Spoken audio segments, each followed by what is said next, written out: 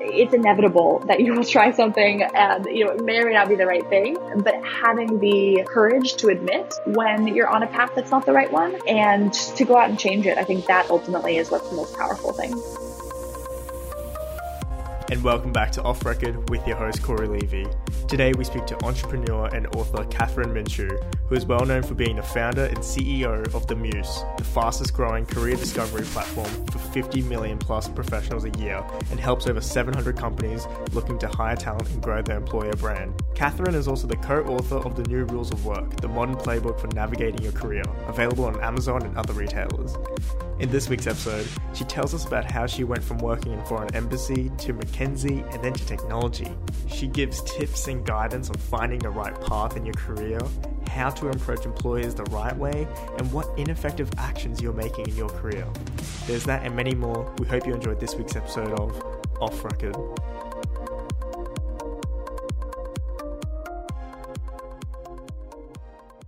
Thank you, Kathryn, for joining on the show today.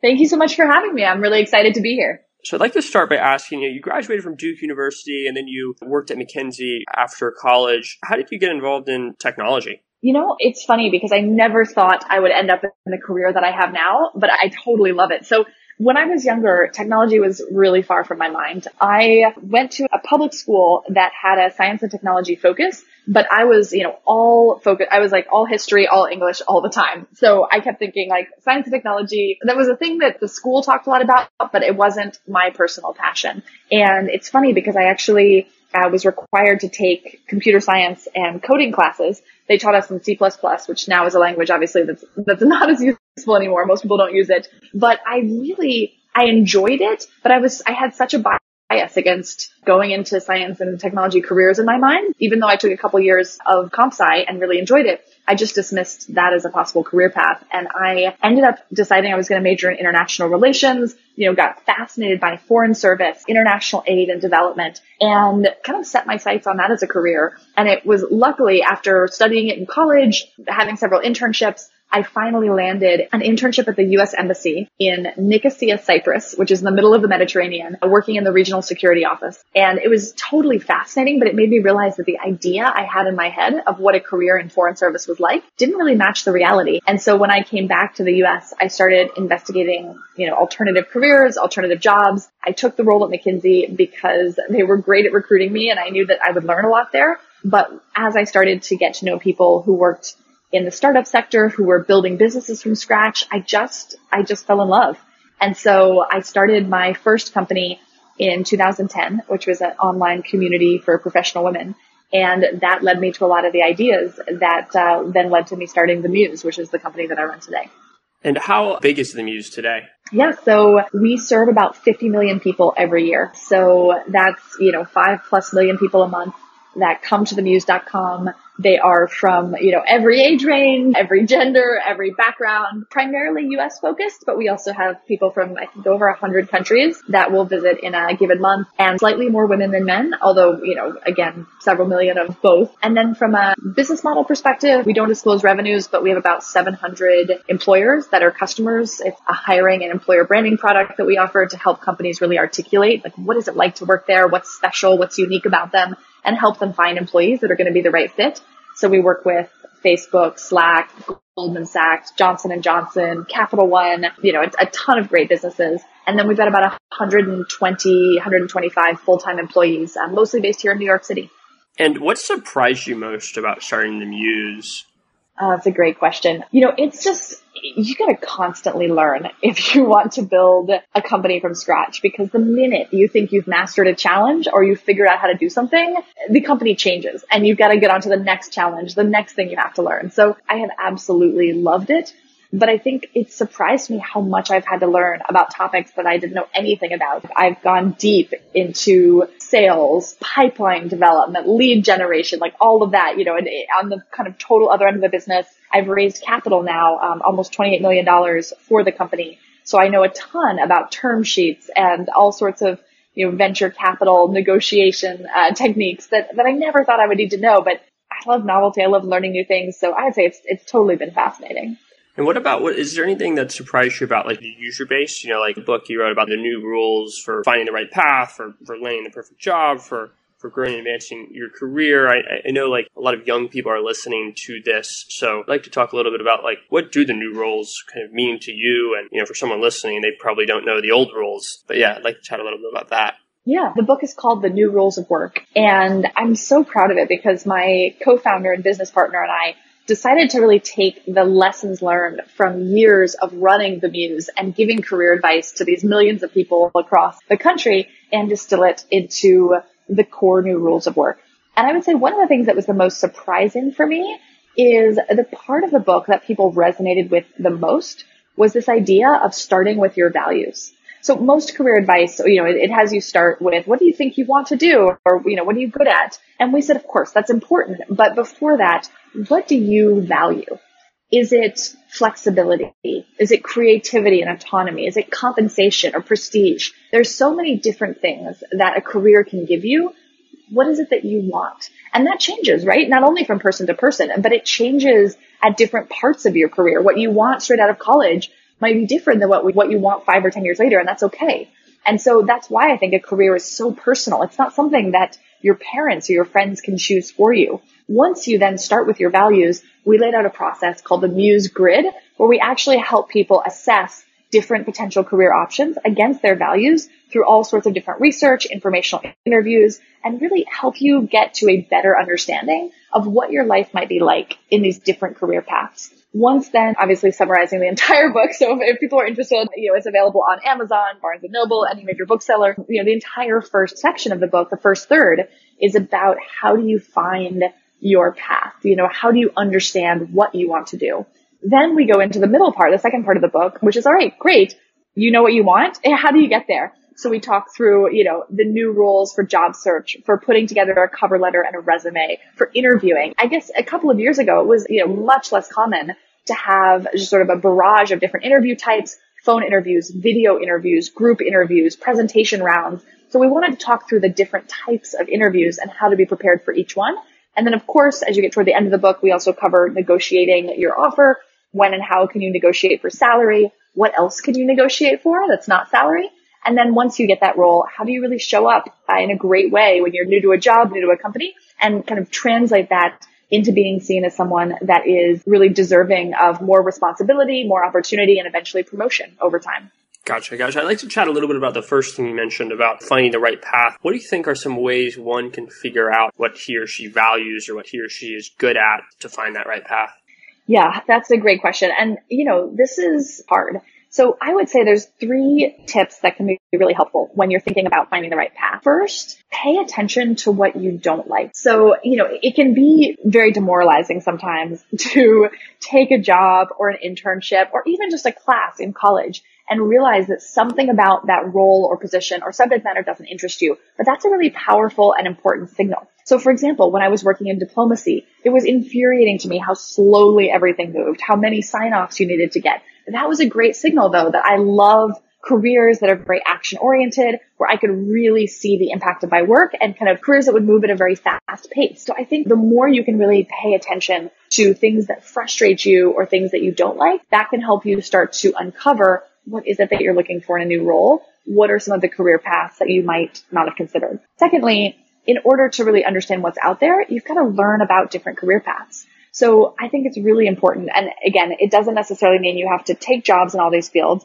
but I think it's really important to do a little bit of research. That can be Googling different career paths in different companies. Or can be using a site like the Muse to see inside different companies. We also, for people who don't know the Muse, we have thousands of videos interviewing people from all different career paths at all different companies. That can be a really interesting way of understanding more about what that specific career is like. I also am a huge fan of informational interviews, which is where you reach out to someone, you set up time, and you actually learn more about what their career has been like. By the way, just a quick tip on informational interviews. If you are going to spend time with someone and learn more about their career field, it's helpful to ask questions about, what sort of person would not be happy in this role or in this career, or what is your least favorite thing? Because that, more than the stuff that's good and exciting, can help you decide if that's a career that you could actually be willing to do. Because again, every career has good and bad. It's just a question of what's the right fit for you. And then third, I would say you have to allow yourself to change your mind. It can be very tempting to fall into a trap of thinking,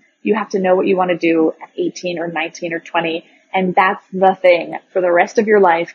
But the reality is the world doesn't necessarily work that way anymore for most people. And it's much more important to focus on the skills that you're acquiring, the things that you're learning how to do, and whether that will set you up for the type of work you want to do in the future, because it's inevitable that you will try something and, it may or may not be the right thing, but having the courage to admit when you're on a path that's not the right one and to go out and change it. I think that ultimately is what's the most powerful thing. Or what do you wish you had started doing or done more of like much earlier in your career, specifically actions or activities with compounding effects? Ooh, that's a great question. I think that I had blinders on to some extent because I spent so long thinking that I was going to go into the foreign service or international diplomacy or aid. And so I didn't really explore as many careers outside of the ones that were on my radar. I wish I had allowed myself to do more informational interviews with people outside of the area that I was most interested in. I wish I had found a way to shadow people at their offices. It was much more difficult when I was going through the early phases of my career and my studies in particular, 10 to 15 years ago. It was much, much more difficult to get some of this information online. Job postings were still filled with jargon and every career site was just stock photos if there was a photo at all. I would have loved to have had access to some of the rich resources that are available. But I think ultimately the more you can talk to people, either it's, face to face or watch video, read content about different career paths, the more you'll be exposed to all that's out there.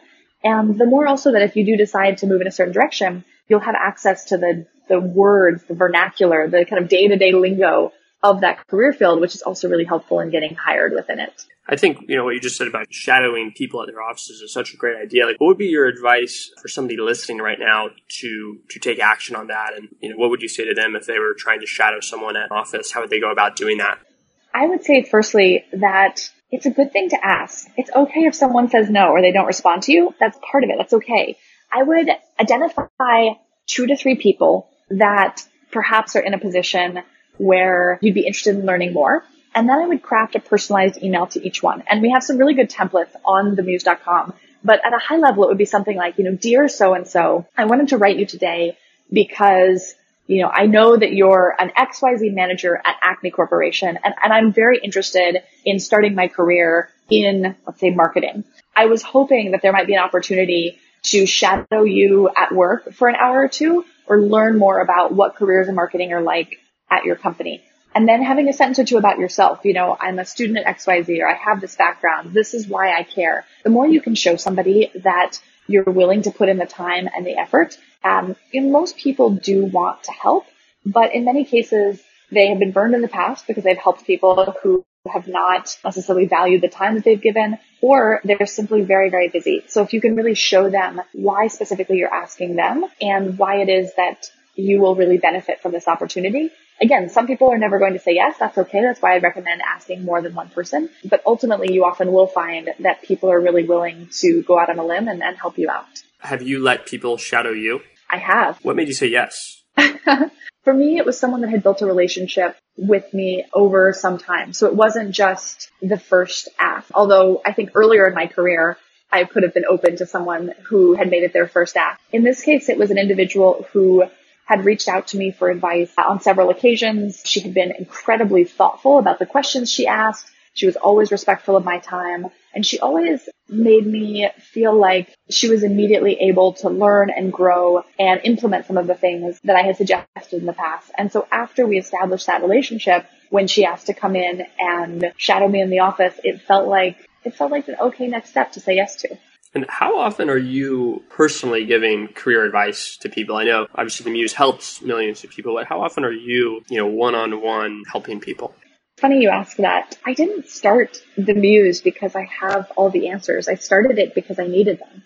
So to some extent, I never wanted to be the person sitting behind the desk and giving people advice. In fact, unless somebody is interested in entrepreneurship, which is a topic that I know a lot about, I often suggest that they speak to one of our career coaches or they read content on the Muse because we deliberately source from some of the best experts in the world on all of these different topics. I will say I do end up giving a fair amount of career advice regardless, but it's often in the context of, I mentor a number of up and coming entrepreneurs. I particularly try and dedicate my time to entrepreneurs from diverse backgrounds if I can. And so it's just helping open doors for all sorts of different types of people, because I really believe that the technology space is going to benefit from more diversity and more inclusion. And then obviously within the company, I will always make time if somebody, who works at the Muse wants to chat. But again, I think that's also somewhat difficult because your career is so personal. And I never feel like I can tell somebody what they must or should do, just like it's hard for someone else to tell me what we should do.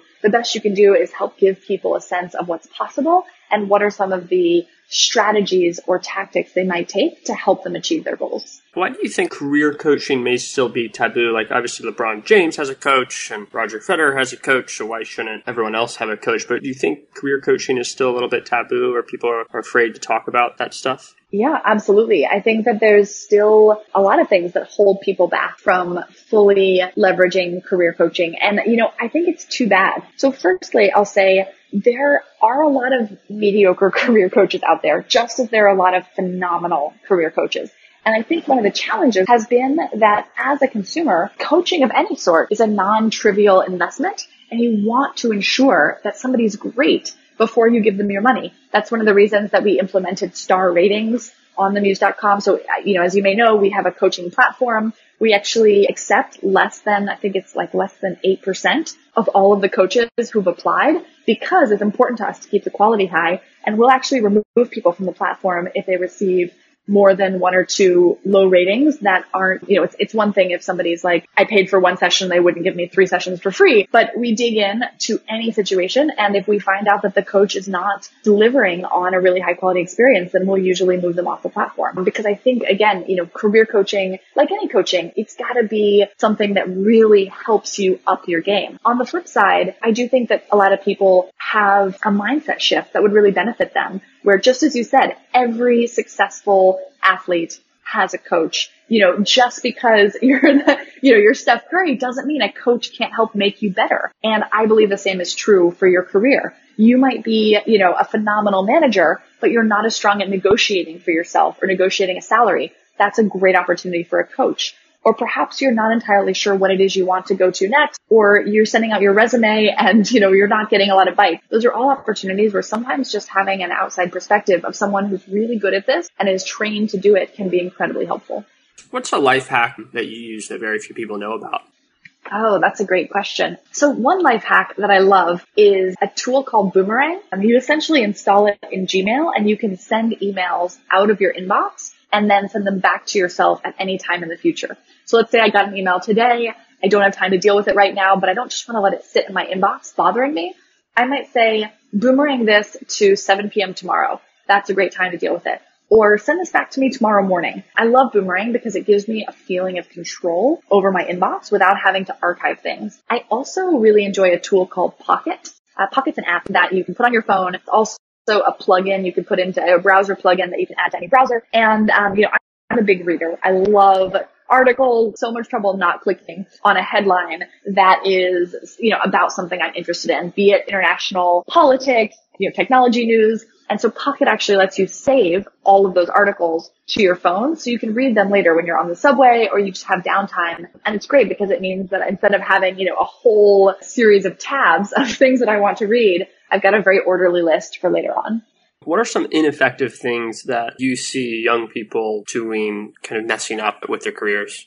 Yeah. When I think about ineffective things that sometimes young people do, I'll break it down into the basics and the higher order. The basics are the basics for a reason. Have a strong handshake, look people in the eye, research a company before you show up for an interview. I would say that as much as some of that advice is like career 101, I'm constantly amazed by how many people will sometimes put at risk getting a job that they're otherwise highly qualified for because of something small like that. So I would absolutely say, even if it's just 15 minutes, brush up on the basics of applying to a job and interviewing because, I don't want to go over those here, but they're really important. When you talk about some of the more interesting stuff, I mentioned at a high level researching a company, but I think that really is a skill. How can you learn enough about a company that you can successfully articulate to them why you're going to be a great hire, why you fit in with their organizational values, why you can help them solve their core business problems. Obviously, you don't want to go so far and leave somebody feeling like you stalked them. So unless you're applying for a job that's in research, think about how you can use that information that you may have learned about the company to inform your cover letter and your interviewing. One mistake is when a cover letter isn't personalized, when it sounds like you sent the exact same thing to every company. Unfortunately, even though about half of hiring managers don't look at cover letters anymore, the other half still does. And many of those people really value whether you took the time to personalize your cover letter to their specific company or to their specific role. I think, there's the classic interview question, tell me about a mistake that you've made or what's your biggest weakness. This is a really hard one to answer, because if you try and pretend that you're perfect, like you've never made a mistake, you don't have a weakness, you're like, oh, I just worked too hard. That can be read by interviewers as a lack of self-awareness. You're not really able to be fully honest and open about the areas where you're improving. So instead, I think it's really important to think ahead of time how you would answer a question like that. And ideally choose something, whether it's public speaking, time management, writing in a certain way, that you can really demonstrate, here's an area where I've struggled in the past or where I made a mistake. Here's what I did to fix it. And here's how I'm making sure that I don't do that again. Those are kind of some pretty important lessons. What are your biggest challenges today? There are a number of challenges on my radar today. I would say one is that as the Muse grows and scales as a company, how do we keep our culture intact? How do we continue to live true to our mission and our values while also evolving to meet the market, the landscape, to deal with competitors? So I'm constantly thinking about that. I'm actively hiring right now for 2 senior roles on my team, as well as a number of other important roles across the company. So I'm constantly interviewing, meeting great people. That's always a challenge because, ultimately you want any hire to be the right fit for the company and the right fit for the individual. And that means balancing honesty and authenticity with also, recruiting them and trying to get them excited about the role. And I think that certainly can be a challenge. And then finally, work-life balance or work-life fit is always a challenge because, when you love what you do, especially when it's as all-consuming as starting a company can be, it can be very hard to step away from that and find time for your most important relationships, find time for other things in your life.